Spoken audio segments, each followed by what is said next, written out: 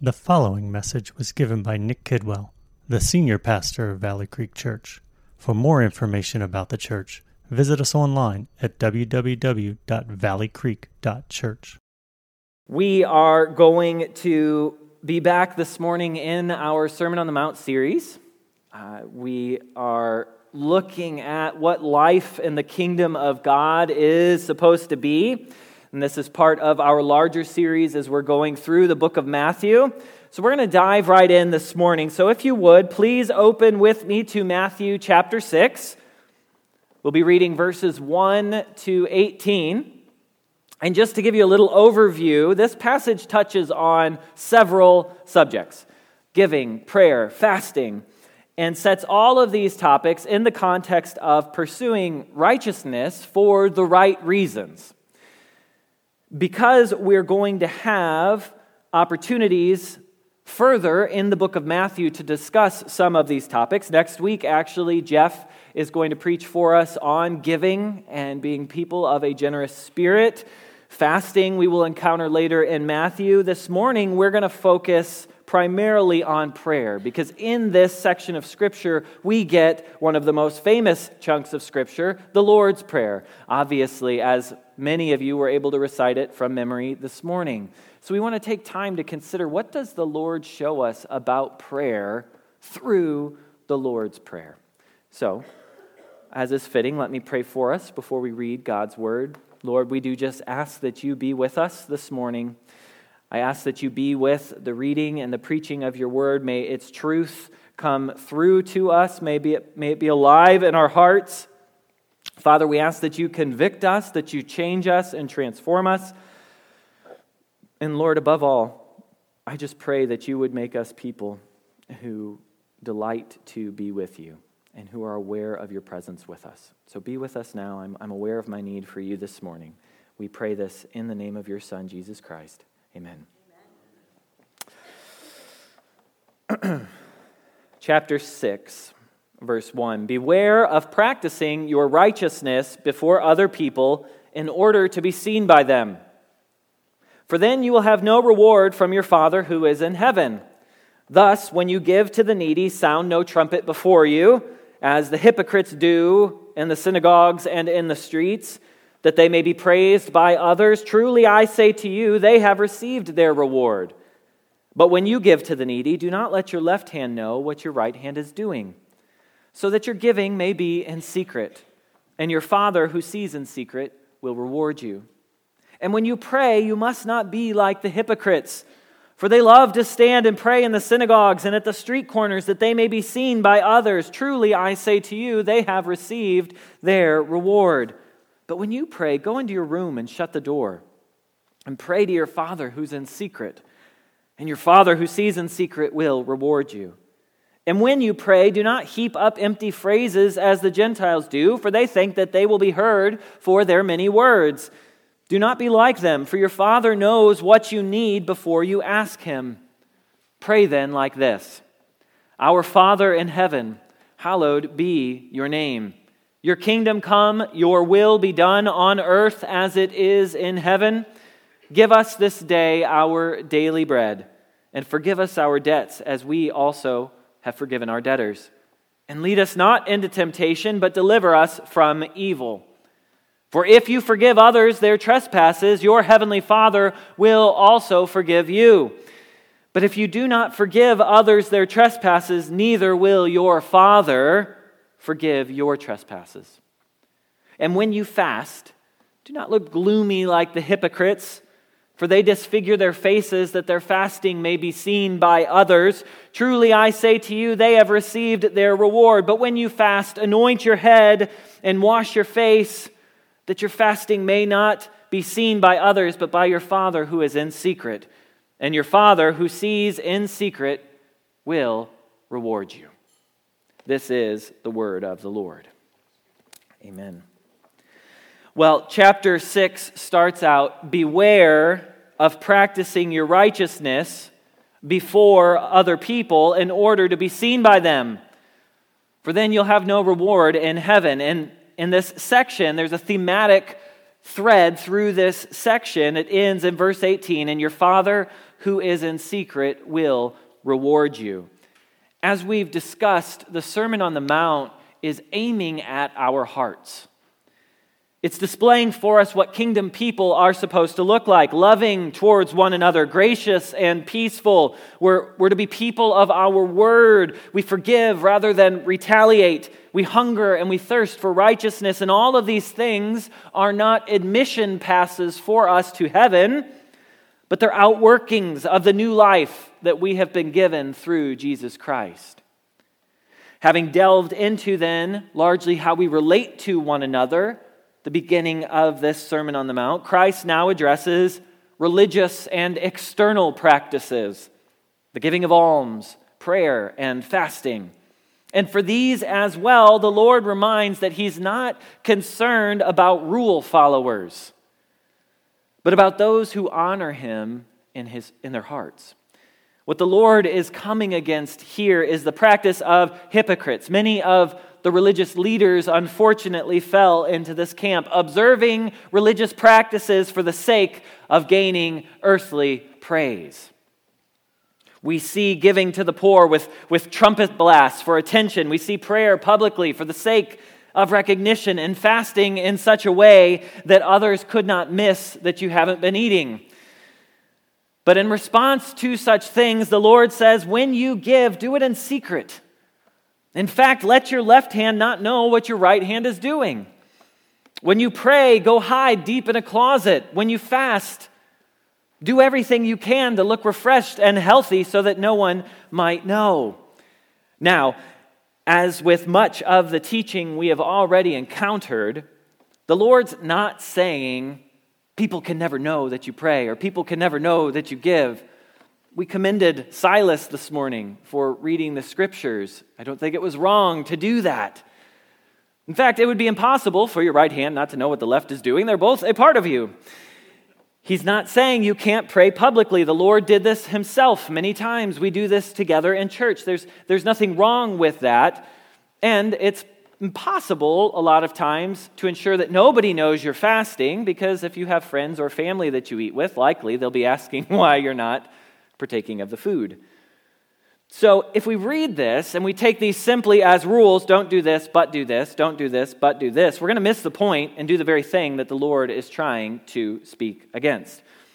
The problem with the public nature of these activities is not that they're known, but that the doer wants them to be known. And wants them to be known not for God's glory, but for their own personal glory. They want praise from men. They want accolades of the world. They want to be known as religious and godly people, not to spur others on, but simply to draw attention to themselves. To all of this, the Lord says, do not do such things. For if you do, you will surely receive your reward. A reward on this earth. The praise of men. A reward that's fleeting, that's hollow. It's not going to satisfy. Seek the reward that only God gives. The reward that comes from pursuing Him, making His name known, seeing His kingdom come. The reward that is eternal, untarnished, and completely satisfying. When we seek the praise of men, we will be on a never-ending roller coaster ride of peace. Up and down, satisfied, dissatisfied, satisfied, dissatisfied.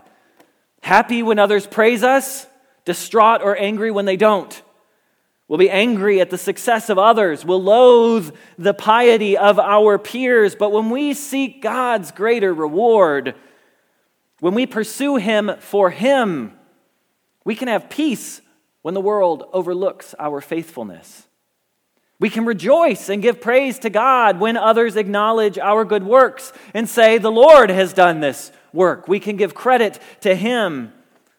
We can rejoice with others when they rejoice. We can marvel and thank our God in heaven when we see those around us growing in faith.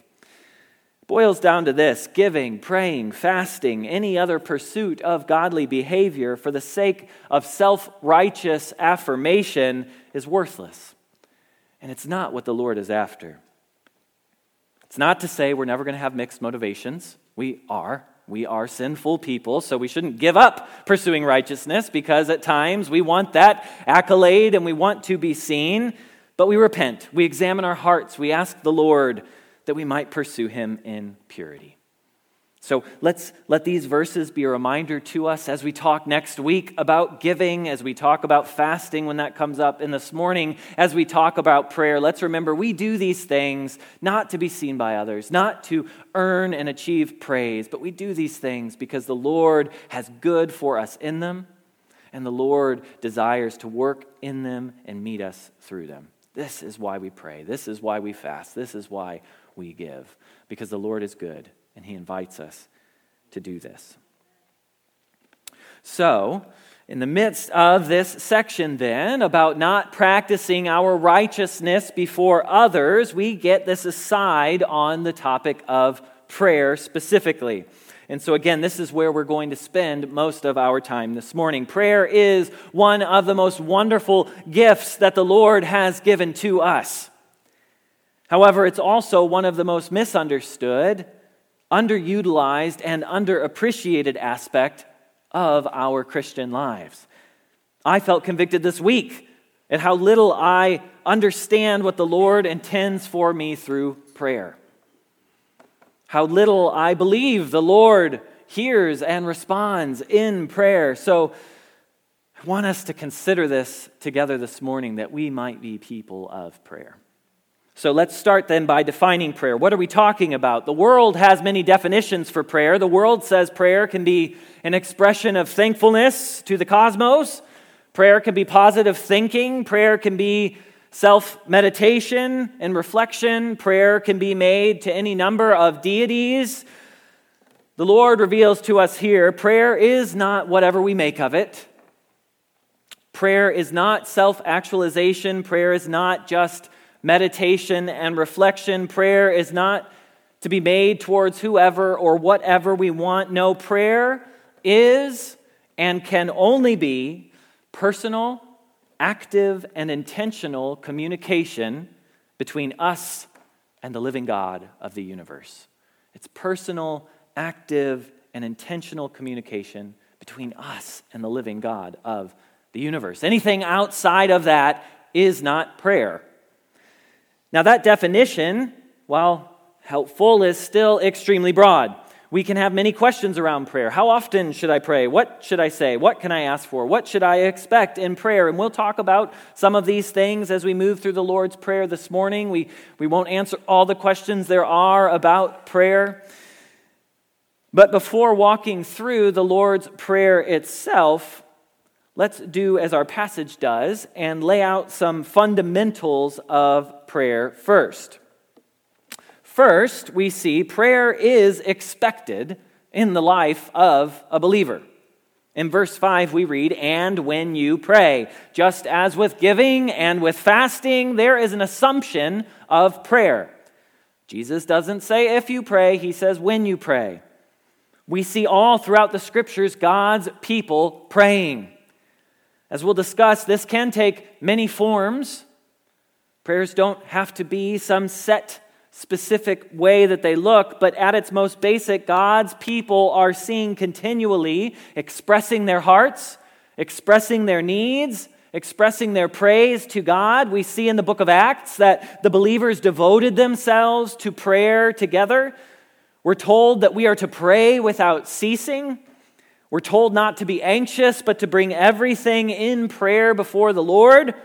Prayer is vital in the life of a believer. Prayer is how we commune with God.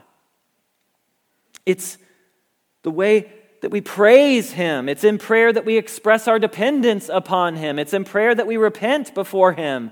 It's in prayer that we bring our requests to Him. And it's in response to prayer that God moves on our behalf.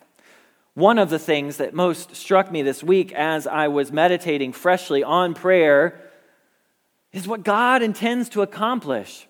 God intends to work in response to the prayers of His people. We must be people who pray.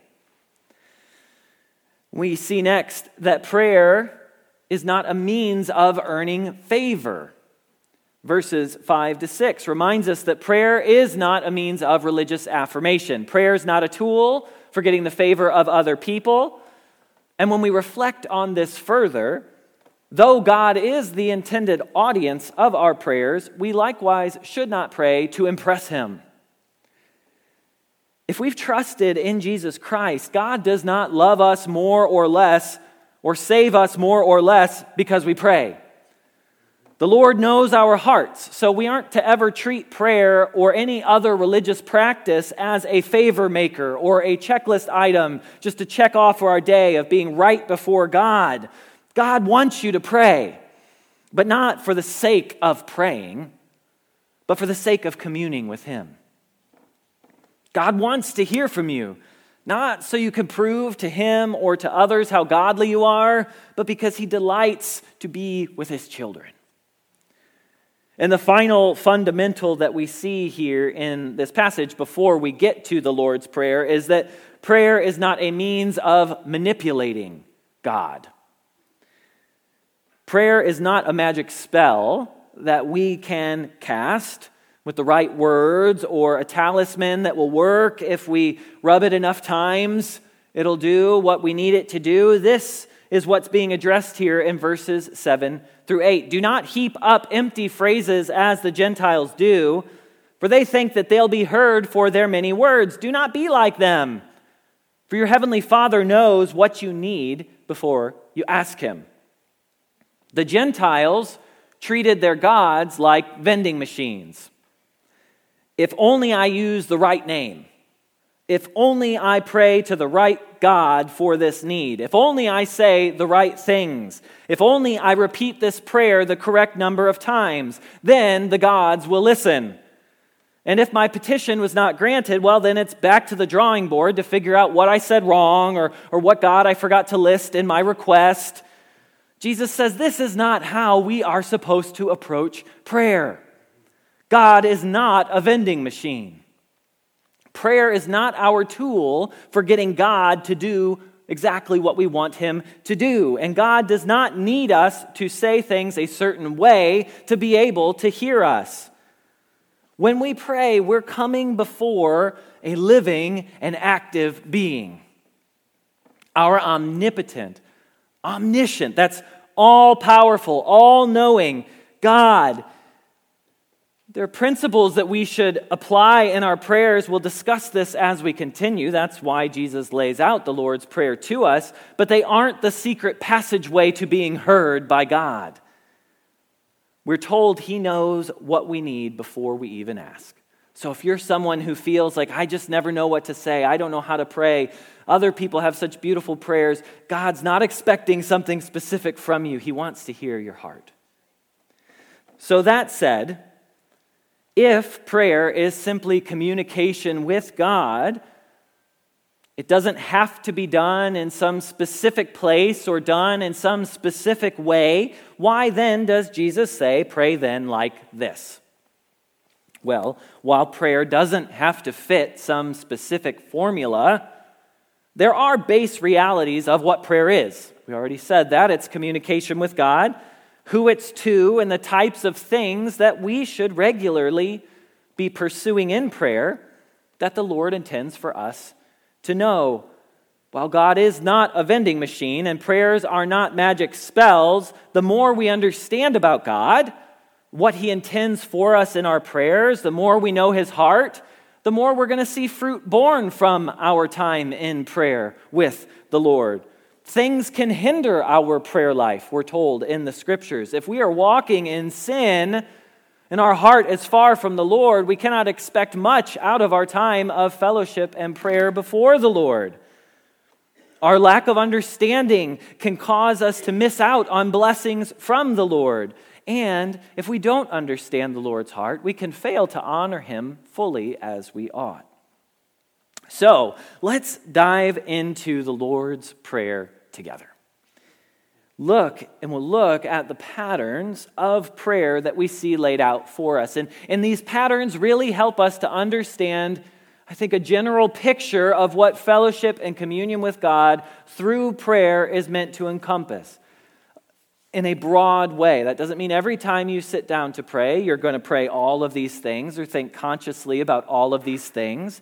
But as we consider our fellowship with the Lord, as we consider our prayer before the Lord, these should all be categories that make up our prayer lives, that make up our fellowship with Him. So he begins, "Our Father in heaven." Two things stand out from this line for us. One, prayer is to be directed to one person and one person alone, God. There's no other being in all of existence that can or should answer our prayers. If there's honor that's due, it's due to God. If there's a request to be made, it's to be made to God. No false deity, no angelic being, no passed on saint is supposed to be the recipient of our prayers. It's God and God alone who can accomplish His will. That said, there can be a question that arises. Can I pray to Jesus? Can I pray to the Holy Spirit? While I believe the answer is yes, they are God. You can address them in your prayers. That wouldn't be sin. The pattern we do see in Scripture, though, is our Heavenly Father. It seems that when we bring our requests before God, most specifically, we bring them to God the Father through the ability and the entrance we have through God the Son in the powering of the Holy Spirit, God the Holy Spirit. So, not wrong to address Jesus, not wrong to address the Holy Spirit, but it does seem like we bring our requests most specifically to God the Father and address them to God the Father. We follow the pattern of the Scriptures. So prayer is to God, the God of the Bible. And also we see in this, our Father in heaven, prayer is an intimate thing. It's an intimate way that we call upon our God, our Father in heaven. Throughout the Old Testament, we get depictions of God as Father, as Israel being God's son and the Israelites being God's children. Well, with the arrival of Christ Jesus and the salvation that He has won for us on the cross, there's even this new level of intimacy and closeness with God that we have. When Christ calls God His Father, which He often does in the Gospels, He's expressing to the dismay of the religious leaders around Him a very close, intimate connection with God. So when Christ then says, "Our Father," He's roping us into that intimacy. God is not merely a king to be approached. He is that.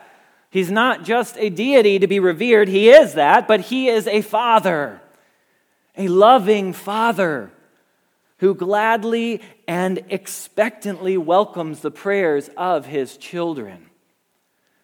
We don't call God Father because that's a helpful metaphor, because we have fathers on earth. We have fathers on earth to reflect God who is Father. The reality is God always is and always has been Father. And we can think about Him that way. I think so often when we consider God, we think of Him as cold, aloof, distant. Nothing could be further from the truth. We're told elsewhere in the Scriptures, if you who are evil know how to give good gifts to your children, how much more will your heavenly Father give you of the Holy Spirit if you ask of Him? When we approach God through prayer, if we've placed our faith and our trust in Jesus Christ, we approach a loving heavenly Father. A Father who longs to hear from us, who delights to care for us, and who knows us intimately well. This is such a gift for us. And we need to think about God in this way. In the Old Testament, believers, they could certainly pray, but for the general congregation of Israel, they did not experience the kind of close, intimate connection with God that the prophets or the judges or the kings did. All their prayers were directed towards the temple, for that's where God dwelled, and that's where the priests made sacrifices and intercessions on behalf of sinful Israel. Well, now, again, with the coming of Jesus Christ, we're told that Christ is the temple. And it's Jesus Christ and the Holy Spirit who intercede on our behalf before God. And because the Spirit is God and the Son is God and the Father is God, we always have direct access to God. That is amazing. This intimate Father of ours has made a way for us to be with him whenever, wherever, and with confidence. We read in the book of Hebrews, "Let us then with confidence draw near to the throne of grace that we may receive mercy and find grace to help in time of need." When we can come to God our Father with confidence. And we do this because Jesus Christ has made a way. We don't need to come shriveling or cowering or wondering if he's going to kick us out. We come with confidence because we stand upon the blood of Jesus Christ.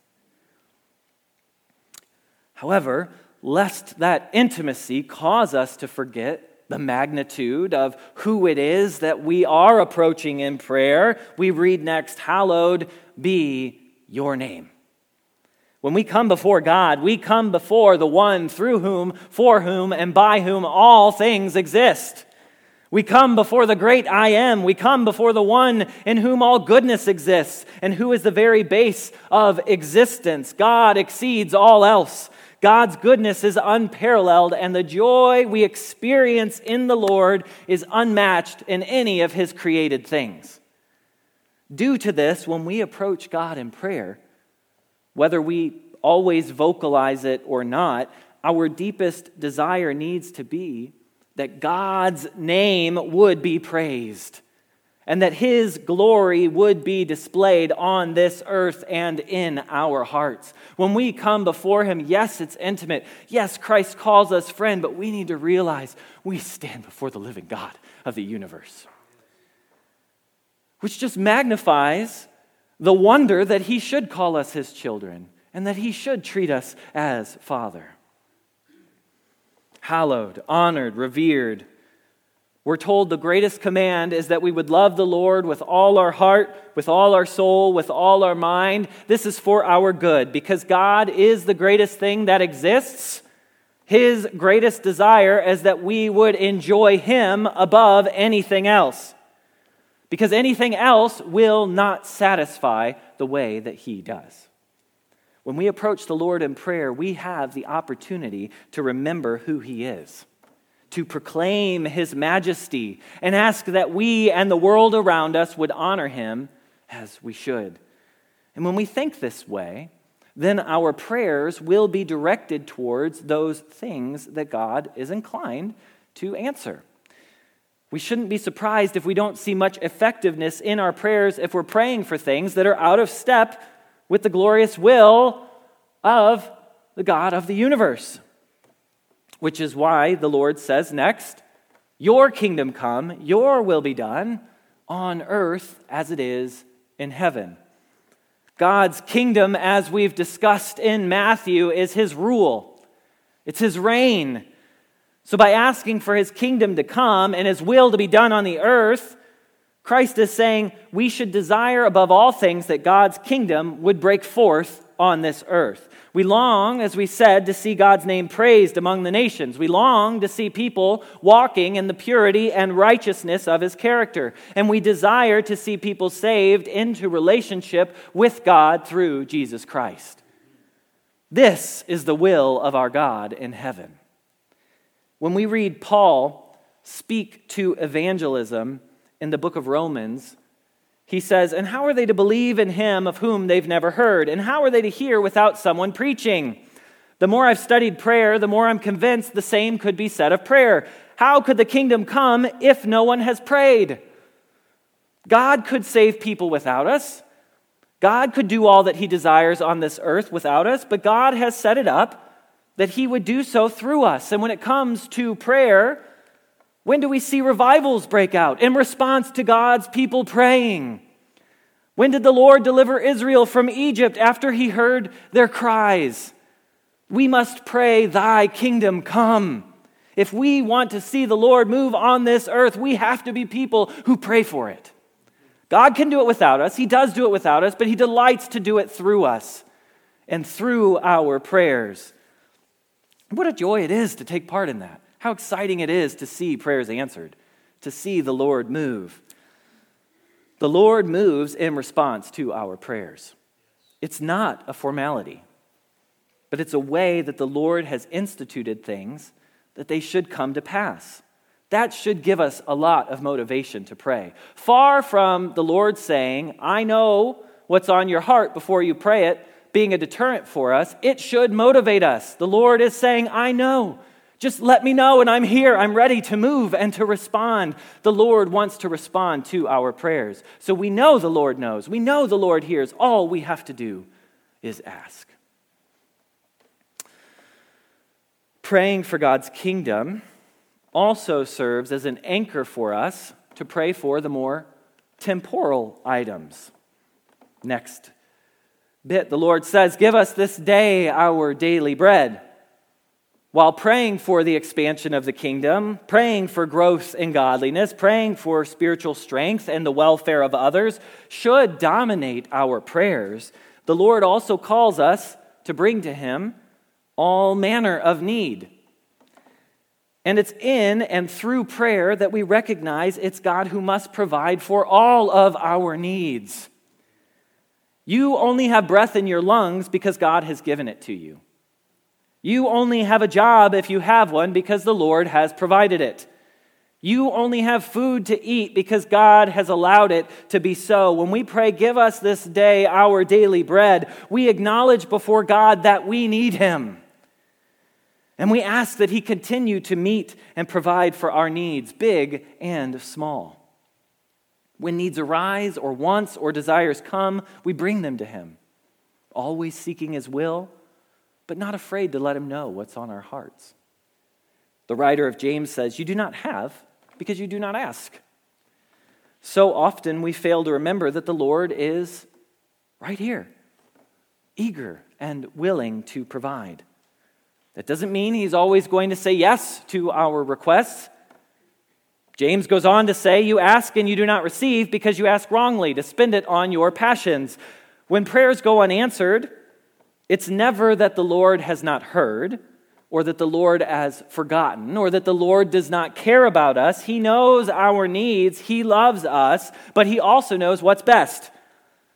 At times, going without will help us in the long run, and the Lord knows that. At times, He has other plans. At times, He says no because He sees our hearts. But this should not be a deterrent from us praying.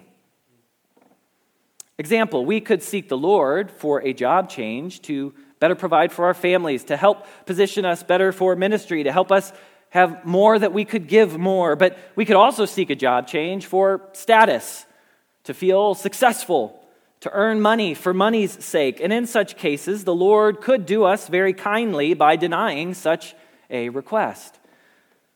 So we ask and we trust, trying to do so with hearts that are in tune with His, knowing ultimately that the Lord is working all things together for the good of those who love Him.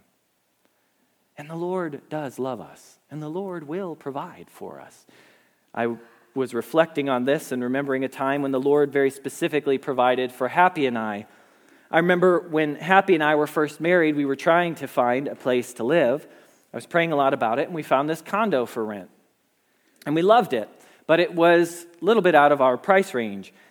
What I loved most about the condo was its location, its great parking. It had a large basement, and we had on our hearts to be able to host, to be able to entertain, to be able to care for people. So we wanted a space that would do that, and I felt this space was perfect for all of that, for the reasons listed. So I laid that out before the Lord, but I told Him, look, it's above what we can pay. So Lord, if this would be something that you think we should do, if this would be a blessing to us and others, I ask that you make it possible for, and then there was a stated amount.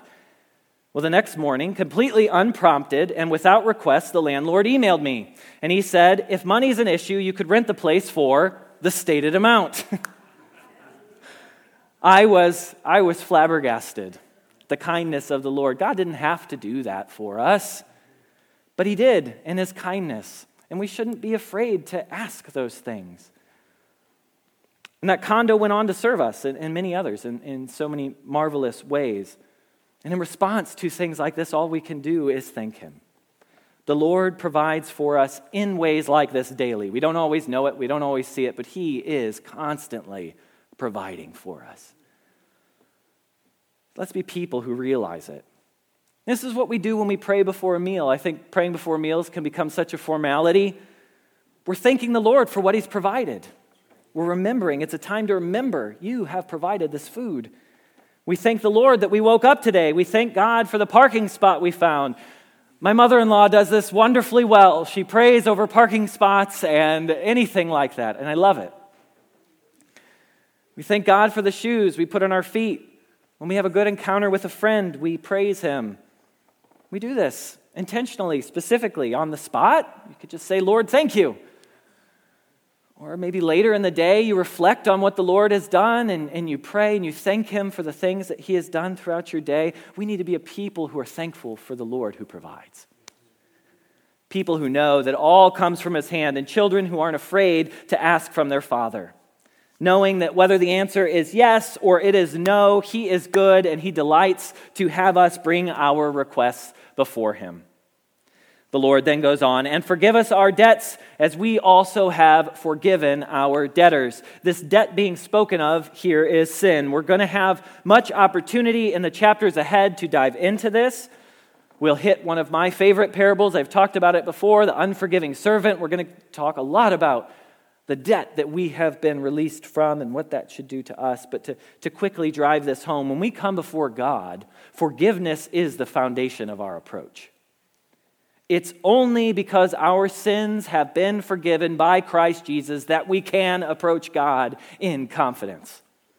And in prayer, we have to acknowledge this. Confession of sin, thanking God for the forgiveness we've received. This should be a regular part of our fellowship with God. And we, in an ongoing way, continue to bring our sins and our failures before him, seeking his grace, thanking him for that forgiveness. And when we do this, take time to acknowledge our need before him in this way, we're motivated and empowered to extend the grace we've received to others. We're living in the gospel when we remember these things. The pursuit of forgiveness for ourselves and having a forgiving spirit towards others is so significant that in verses 14 to 15, God says, if you do not forgive, neither will you be forgiven. God's not saying salvation only occurs if we forgive other people, but he's saying if we're unforgiving, we cannot expect that we have been forgiven by God. For if indeed we have received the forgiveness from God, we too would be people who forgive. So if we find we're unwilling to forgive, unable to forgive, we need to evaluate our hearts. Do we really understand the forgiveness that we have received in Christ Jesus? That's the heart of the gospel. And when we pray, when we commune with God, we repent. We ask forgiveness. We're inviting joy for ourselves through the rehearsal of the gospel. We build strength to be people who walk in the ways of Christ himself. And that brings us to our last line of this glorious prayer. Lead us not into temptation, but deliver us from evil. This is not so much a prayer that we would never experience temptation. We live in a broken, fallen world. We know temptations will come, and unavoidably so. No, what Jesus is saying here is akin to what he prays in John 17. I do not ask that you take them out of the world, but that you keep them from the evil one. We're to pray that the Lord keeps us from sin. I want to argue that this being placed last in the list has nothing to do with importance. In fact, I would say the forgiveness and deliverance from sin is much more important than our daily physical bread. We cannot pursue the Lord as we should. We cannot turn from evil and walk in the light as we are called to. We will not understand God and his word if we are not desperately and consistently calling out to the Lord in prayer for strength and perseverance. I guarantee you that the godliest people you know regularly seek the Lord for his help to walk in his ways. We cannot do it if we are not praying. So often our prayers are for the circumstances of life, the material realities that surround those things. And again, that's not bad. We need to pray for our daily bread. But I do believe our prayers are often out of balance. We should pray more fervently for spiritual strength, for purity, for the ability to walk in the midst of this twisted world than we pray for a car, or we pray for our health, or any other manner of request like that. We don't often hear prayer requests shared for strength to overcome temptation or to love God more. Yet those are the things that we know for certain are desires of His heart and His will for us. We should be praying for them.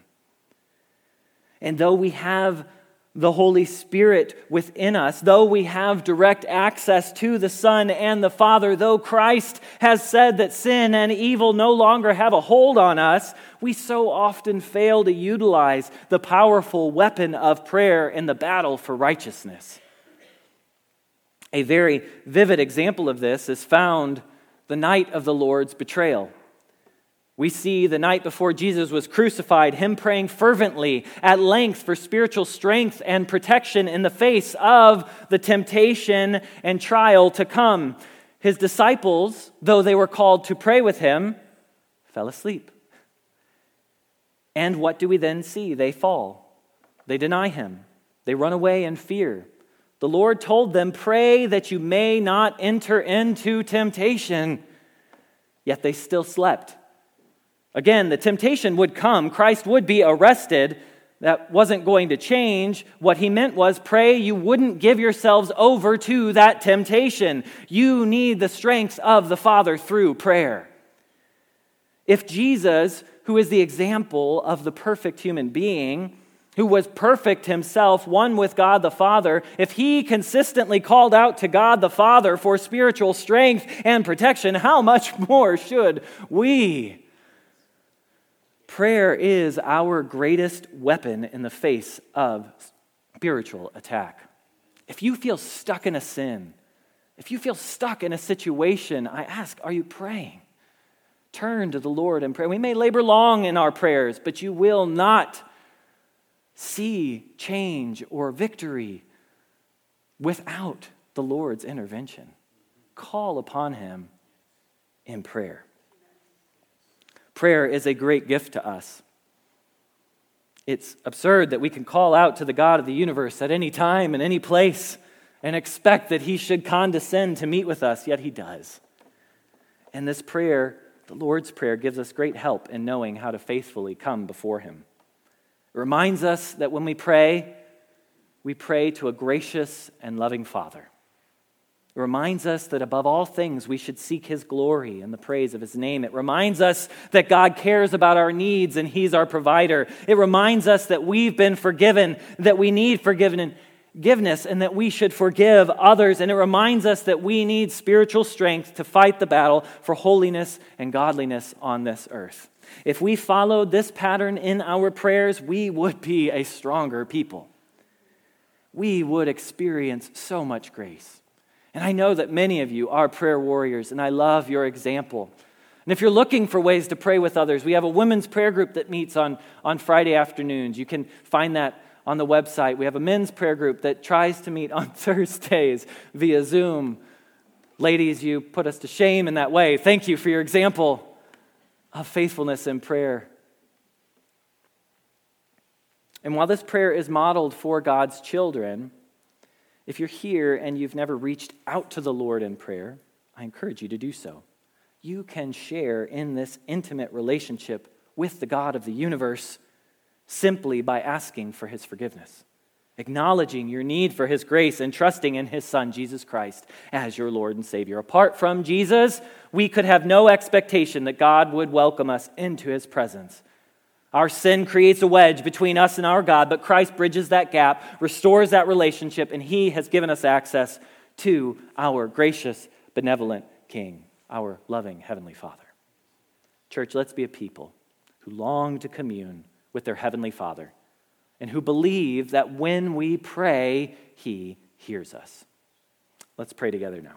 Father, we do come before You. We ask that we would be people who trust You, that we would be people who pour our hearts out before You, that we would be people who say, whether You give or You take away, blessed be Your name. That we would be people who know that You know what's best, but You do delight to hear from us. People who know that You delight to bless us in unexpected and undeserved ways. That we would be people who know you long for your kingdom to break forth on this earth, and you do so often through the prayers of your people. Help us to be a people who pray fervently for your kingdom to come, your will to be done on this earth. Lord, let us be aware that we can do nothing apart from you. We can do nothing good apart from you. Let us call upon you in dependence for our strength in time of need. Father, we thank you for your daily provision. We thank you for your goodness. Thank you that we have breath in our lungs, a warm room to meet in, and your word. We pray all of this in the name of your Son, who you gave us as your greatest gift. Amen. You've been listening to a message by Nick Kidwell, given at Valley Creek Church. For more information on the church and other messages, please visit us online at www.valleycreek.church.